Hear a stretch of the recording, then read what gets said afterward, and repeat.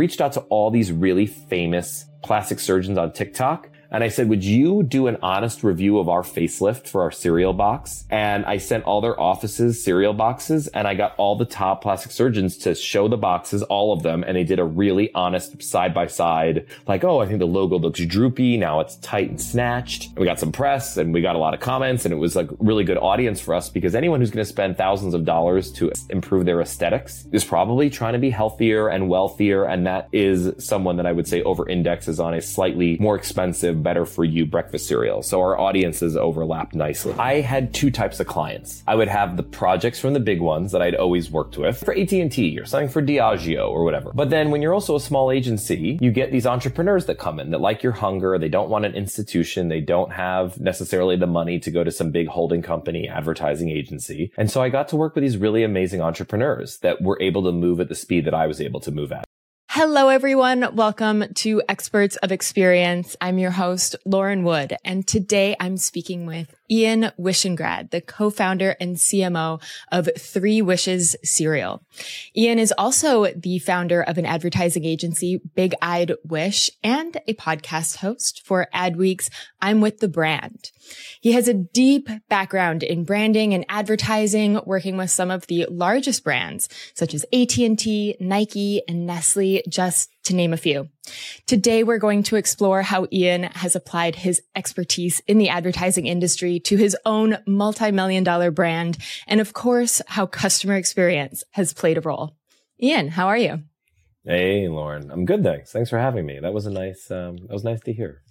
You have a wonderful background, and I'm so excited to dive into it. But to kick us off, I'm really curious. So you've been working in advertising for a long time, pretty much your entire career from what I have gathered. And then you decided to start a cereal brand. Tell us the story. What happened there? That is accurate. I've been doing advertising since I was a sophomore in high school. I have super duper ADHD. And I remember my mom would take me to a psychologist and get tested, and I had 29 of 31 attributes. And ADHD is good and bad. It's great for advertising because I get to work on multiple clients at the same time. I'm asked to be creative, so I'm literally letting my mind scatter all the time and just keep coming up with ideas for brands. And so that is just like kind of a good profession for me, and something I really enjoyed doing. And then adding entrepreneurship on top of it worked out really well, because when you have to be employed, even at an ad agency, you have to kind of move at a certain pace. And when you want to just move insanely quickly, you're best just kind of working for yourself, is just what I found. And so I started the agency about 10 years ago, and it was just like it was like sitting in a budget version of WeWork, hacking along. I remember getting my first $5,000 retainer, my first $20,000 project, my first $75,000 project. Like, these were just like moments in time for me. And at the same time, I started to date a girl, which is now my wife. And so there was just this like entrepreneurial, super gritty, super nerve-wracking few years of getting going. Then the agency started to get going, which was really exciting. And you're hiring people and you're like, wow, this is happening. This is so cool. And then I had two types of clients. I would have the projects from the big ones that I'd always worked with, like you do something for AT&T or something for Diageo or whatever. But then when you're also a small agency, you get these entrepreneurs that come in that like your hunger. They don't want an institution. They don't have necessarily the money to go to some big holding company, advertising agency. And so I got to work with these really amazing entrepreneurs that were able to move at the speed that I was able to move at. Let's come up with a name. Cool. Let's create the packaging. Cool. Let's create the look and the feel. And then all of a sudden, the really successful clients that are entrepreneurs, these products are everywhere. And I've seen my product. I get to see my work out there in Petco and PetSmart. We've created branding for Kevin Hart and his restaurants. We did stuff for Dos Toros. It's really exciting to just see things you've created live in the world. And I think in the back of my head, people always think the grass is greener. You're like, oh, I'm an agency. But then the chief marketing officer rotated off, and you get a client, you lose a client. You get 3 clients, you lose a client. And it felt like that's kind of the inevitable path of growing an agency. I enjoy the work. I enjoy the process. But I think everyone in an agency thinks it's easier to just, I wish I had my own brand. I'll just do my own brand. And so my wife and I definitely thought it would be cool to have our own brand after seeing the success and having so much fun building brands for other entrepreneurs. And then when my son was 6 months old, my wife came up with the idea of cereal. And it was an instant like, yes. And this was also the era of every industry that you never thought was disruptible was getting disrupted. Like Casper's doing mattresses and Dollar Shave Club and Harry's are doing razors and Siete's doing tortilla chips and Bonds is doing pasta. And you're like, oh my gosh, it just feels like I grew up and it was boomers. And so quickly it was going to be a millennial takeover. And we didn't want any of that old stuff. And we wanted to reinvent and disrupt everything. So I was excited to be part of this and wanted to do something, but I didn't have that idea. And then when my wife said cereal, I'm like, oh, perfect. That's another humongous category that is in decline, that has had no innovation, that is owned by a handful of big players. So the entire kind of strategy was set. It was like, this is a good opportunity. And then from there, we just did what we did and, tried to make it happen. Mm-hmm. Oh, that's wonderful. I mean, and so tell us the 3 wishes, the 3 kind of pillars that the brand stands on. So we kind of went against our own advice from an agency point of view. So if a client came to me and said, I want to stand for 3 things, I'd be like, no, consumers don't have the attention span. You'd be lucky if they remember one thing about you. Clients are always drinking their own Kool-Aid. Pick what you want to be. You're grain-free, you're grain-free. Or you're high protein, you're high protein. But the truth was, we could have been like the only grain-free cereal. But that's not why people were leaving breakfast. They didn't think grains are bad for them. That's not out there. They knew that it was very sugary. And at the same time, they knew that it was empty, sugary calories. So it was extremely difficult for us to actually do the branding for this, because how do you say 3 things? And so my wife and I got married at the Central Park Boathouse, and we lived near there, and we had another name we were going with. And we had a trademark issue. So we had the packaging done, and then we had a trademark issue. And we're like, oh my gosh, we're going to launch soon, and we're back to square zero. We're back to square one. So in that, we sat outside where we got married with our little kid in the stroller, and my wife said, what about 3 wishes? And at the same time, when we had our first son, my wife used to be very big on social, not big meaning having a lot of following, but she was just very open and sharing. And when she got pregnant, she felt like she wanted to kind of be, just be private and closed off. So for a lot of people, she posted on Instagram and there's a little baby holding a necklace and her caption was 3 wishes. And it was like, oh, we're the Wishingrads. We were 2 of us. Now we're 3. And 3 wishes was a double entendre because it's 3 wishes. And the 3 wishes are high protein, low sugar, grain free. And I'm like, oh, that's no way we can get 3 wishes. Trademarks are so hard. So many names are taken.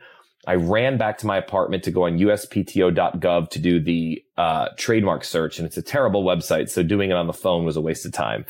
And when it looked clear, I'm like, oh my God, if we get the name 3 wishes, and I'm not particularly spiritual, I did feel like there was a little destiny. And in our office, one of the things hanging on the wall is the trademark approved application from the government that we could have the name 3 wishes, because we were going down some weird paths with some weird names. And I remember sharing one of the names that I kind of rallied everyone behind that would not have been a good name in hindsight. And I ran it by a friend of mine who wasn't drinking the Kool-Aid and too close to it. He goes, are you crazy? What happened to that other one? I'm like, okay, you're right. And then we went back to the drawing board and came up with 3 wishes. So anyway, that's the story. I love it. Who would you say is your key customer? Millennial parents. Mm-hmm. People who have children and they're like, I know you want to eat cereal, but I'm not giving you that other crap. Exactly. We de-guilt it. The same people that do Annie's Organics and all the swaps. You could go, if you go to a certain parents' homes, you could see they're trying to do everything. They're trying to do a better version of everything, and we fit that. Now, obviously, tons of people buy us with for a whole other host of reasons. But as a brand, if you're trying to be everything to everyone, you're really nothing to everyone.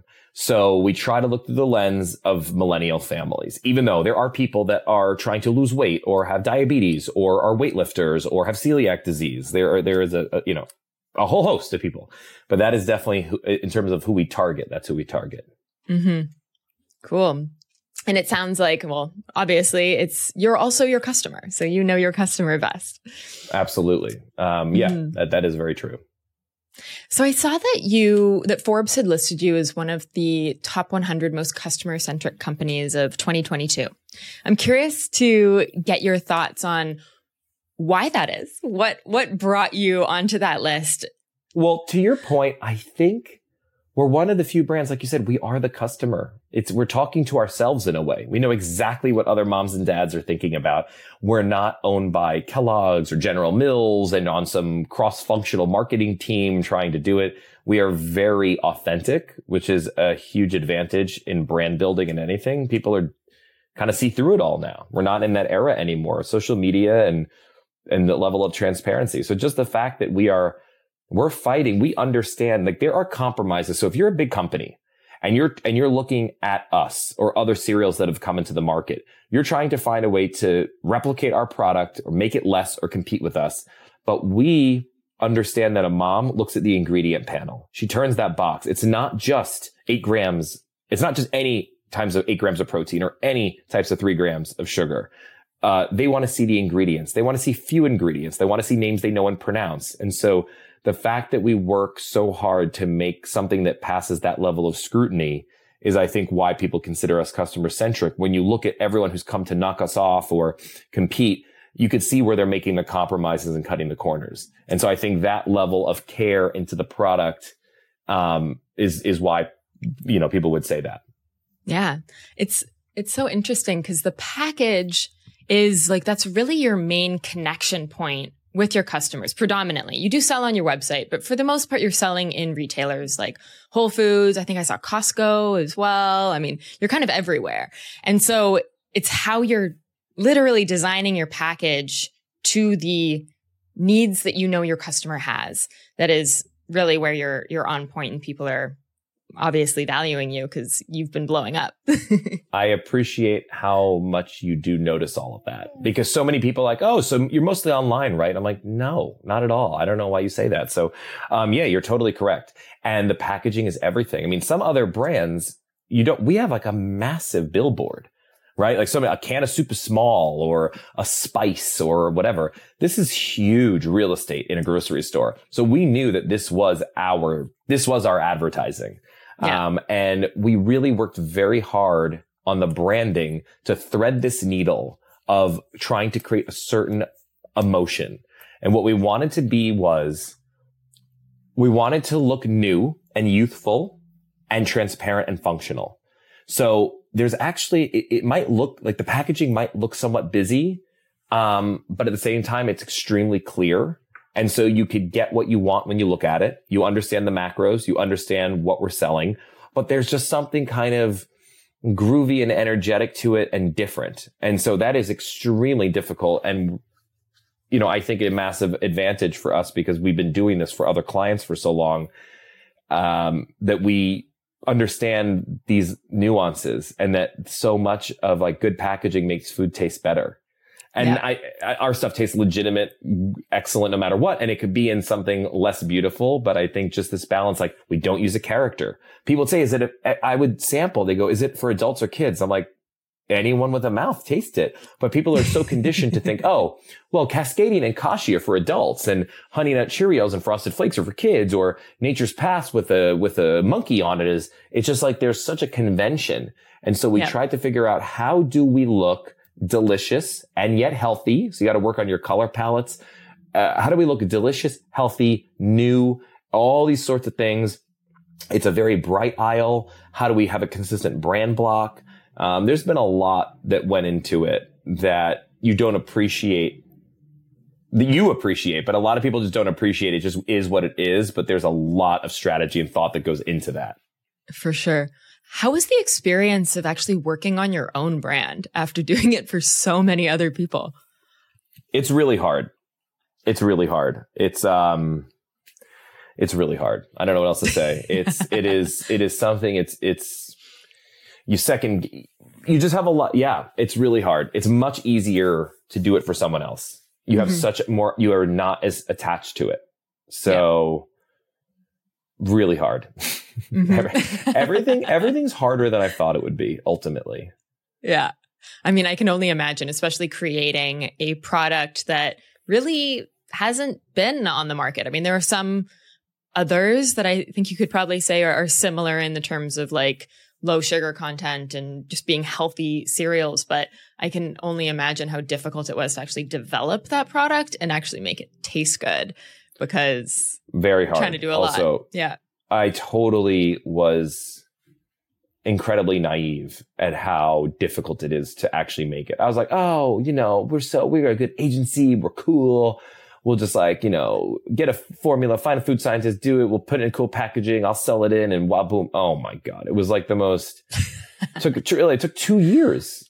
I can't believe how long it took. It took 2 years to make the product, to get it right, to get it ready for commercialization. Everything is just incredibly difficult. So once we realized there's kind of two things. Once we realized how hard everything is, you want to be so diligent and responsible about how you grow and do this, because I used to think like, oh, we'll build this brand, grow it, flip it, sell it. We'll build another brand, grip it, flow it, sell it. Like, oh God, this is like so stupid.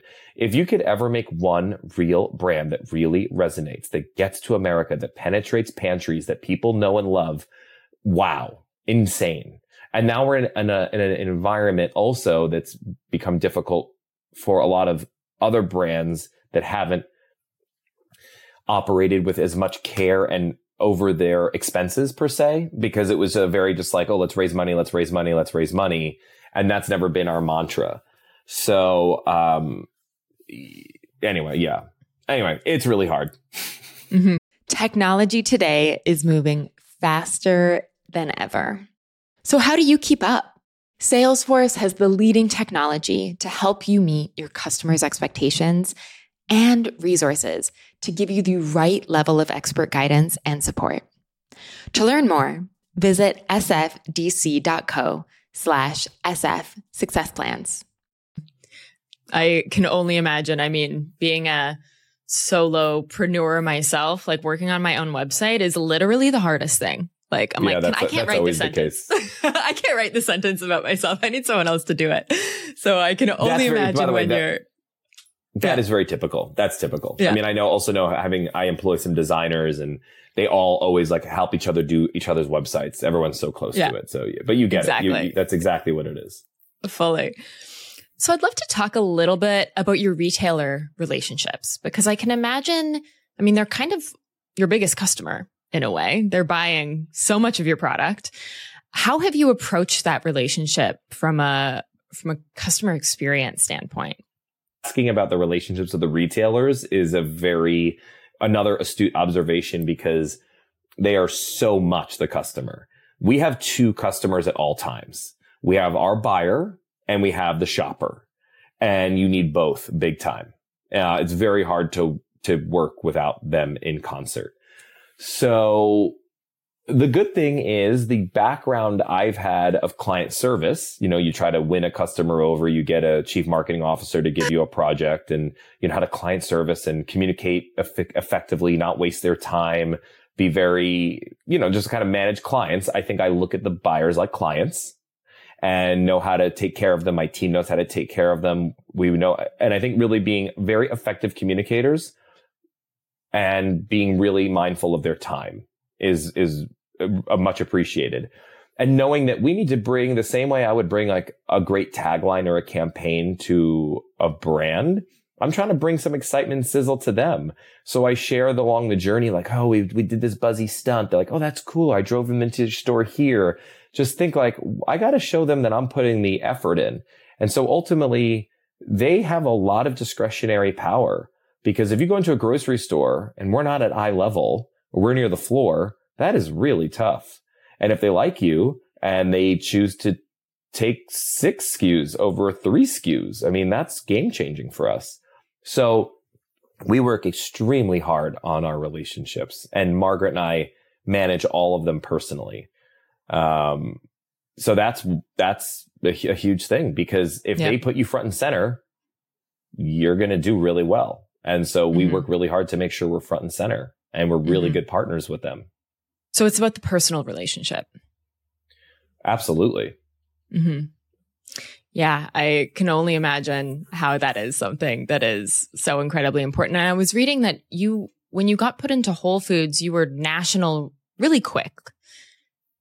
What would you say was the reason for that? Well, as I said, there's two parts. You need the customer and you need the buyer. So we did the thing that I was most excited for. There are a few moments, I would say, or signs that you're like, oh my God, this is working.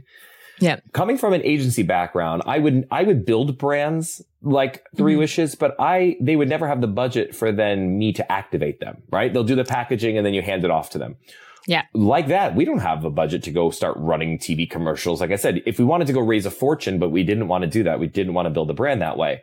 So we needed it to just work. We needed it to good packaging, good product. It needs to be on shelf and it just kind of moves.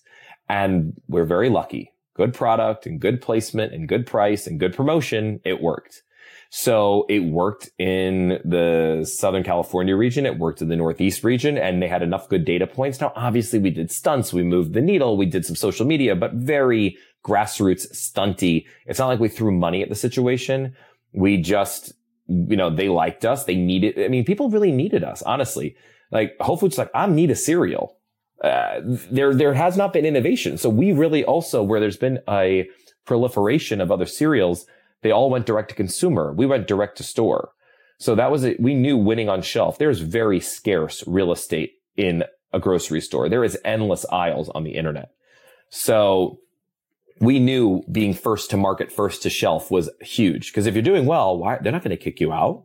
They might kick someone else out and add some other person. But if you're doing well, they're not removing you. They always try to, clip the cereals that aren't moving as well and then put in ones that are doing well.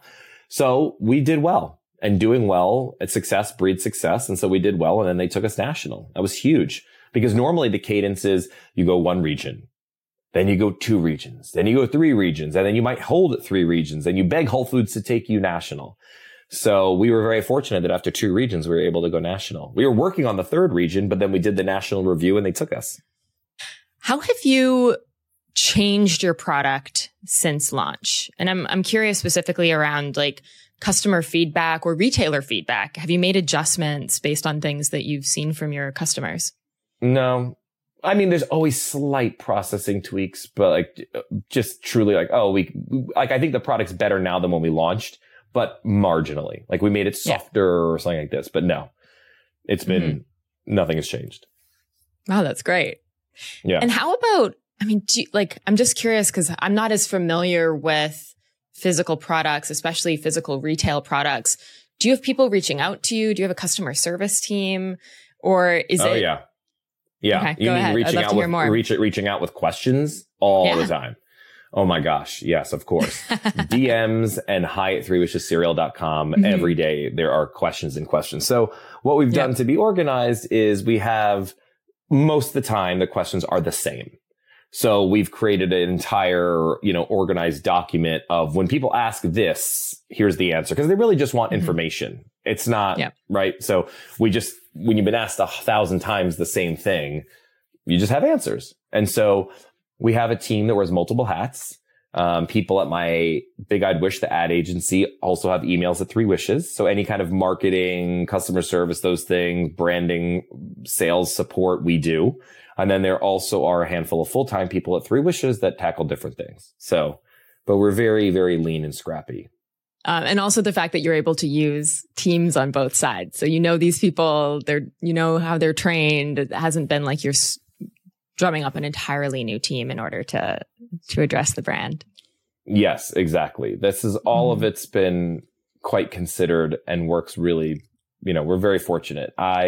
Early days in the agency, a lot of entrepreneurial mistakes I made with the agency early on. So it's been really nice to not repeat them with the cereal. Yeah. I've realized I used to be so stupid about culture and people. And I was just, and I was so wrong. That's literally everything. The whole thing is culture and people. Yeah. Truly. That's it. Are people having fun? Is it cool? Do we enjoy each other? That's it. Then people want to work. Yeah. It is so incredibly important. Go ahead. Yeah. And the other thing I would say is, I think I used to think that was lip service. Totally didn't believe it. And then you also see a lot of the other brands that wound up, they got early on the fundraising and they did the fundraising and they were burning cash and they weren't profitable and they just keep raising and raising. And eventually what happens is you feel really good because you raised some round at a big valuation that is truly impossible to meet the next. Like it is just and you watch that with so many brands. And then the founders are under insane pressure to make a number that's never going to be made. And then they totally self-immolate and kill their employees and culture because our kind of, I'm calling it slow and steady is not fair because we're basically almost in every door and we've done so much in only 4 years. But compared to just a rocket ship of cash behind you, it does feel more deliberate and slow and steady. We've allowed ourselves to just let the brand quickly but organically grow and haven't had to do any like, what are we going to do? And like flipping tables and just crazy founder behavior that we've read about in all these different takedown pieces because they were great people that got, in a pickle on the funding side. So we've never had, the agency is just owned by my wife and me. It's us. There's no investors or anything. We did a small little, friends and family round, but then she's done such a killer job of operating the company and being profitable that allows us the freedom to be able to kind of keep charting our own path and making the right decisions for the brand as opposed to some kind of ticking time bomb timeline that's over our head. Yeah. And I think what I hear you saying is you don't have the emotional tax of really, really fast growth. Like when I've been in those hyper growth environments and it's super fun and exciting to be growing, but there's also a lot of stress on the people and there's a lot of stress on the leaders, which trickles down to kind of everyone. And there's a big emotional tax. Like it is expensive to have that level of stress within an organization. You may be showing great numbers, you may be moving really quickly, but the people don't feel good. And in the long run, I think it can come back in negative ways, such as people leaving or getting bad reviews, getting takedown pieces. I mean, that's like kind of one of the worst case scenarios, but it's definitely something that I think is so important when you're building a business to really build the trust of your people and have that internal culture of trust. Amen. Agreed. Yes, exactly. All of those things. And we set really ambitious goals, but they're ambitious goals within the confines of what we believe is achievable. And then we've asked ourselves, okay, so what if we raised a ton of money? What would we do? And it just feels like things that will totally artificially inflate the brand and not grow a real one. Our names are Wishingrad. It's 3 wishes. It's our family. I think we feel like we have something really awesome here. We want to do this really well.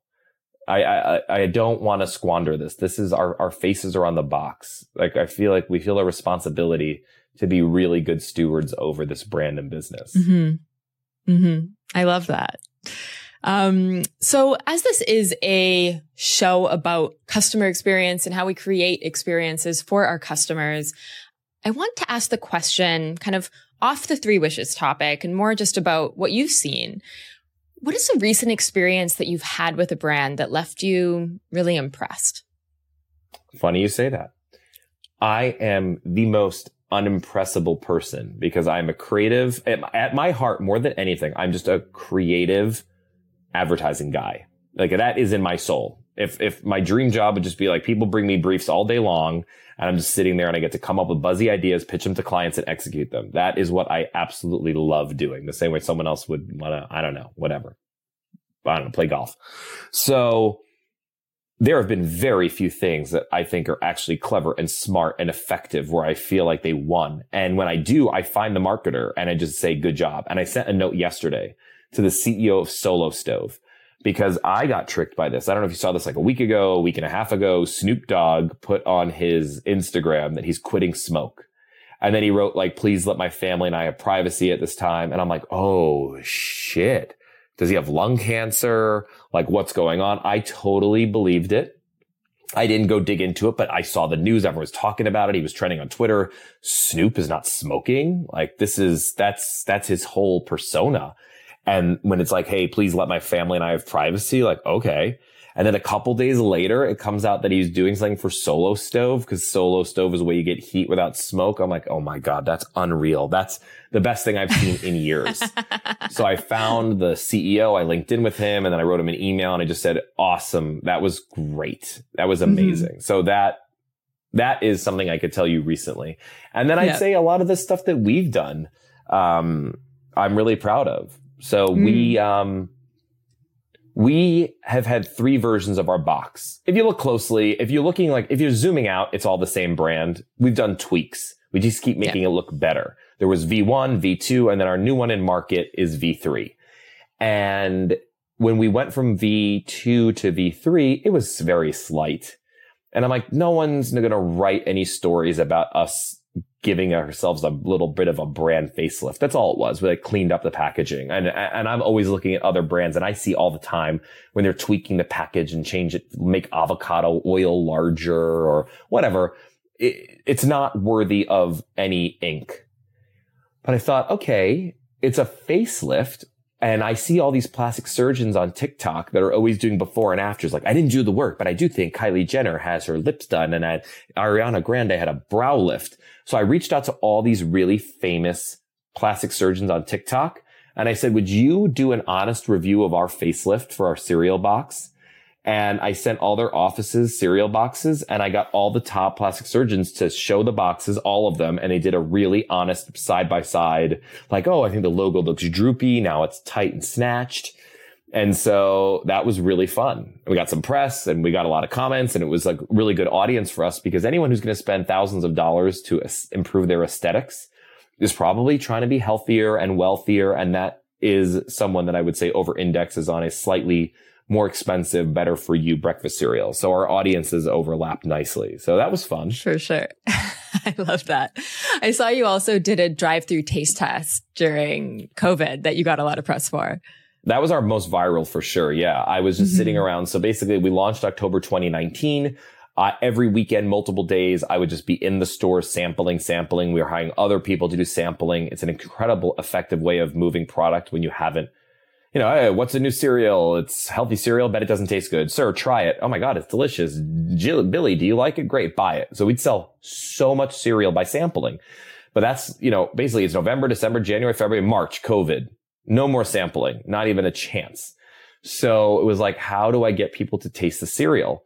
And we have a U-shaped driveway, and everyone's just sitting at home watching TV. And all they keep talking about is people are driving up, rolling the windows down, shoving a Q-tip up their nose. And they were doing drive-through COVID tests. So I said, what if we did a drive-through taste test?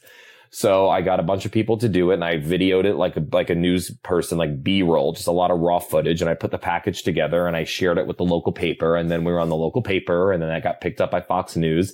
And then it just kind of went everywhere. And we had our biggest sales day ever. We were literally on national TV. And my wife's like, who watches TV? And she has the laptop on the side.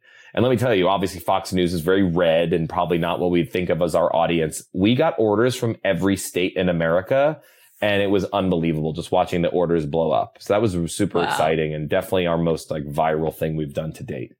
For sure. I mean, in both of these examples that you just shared, it's just so relevant, culturally and to the time. I mean, especially during COVID, we were like, all right, let's rethink drive-through everything. Drive-through, pick up your groceries. Drive-through, COVID tests, taste tests. I love it.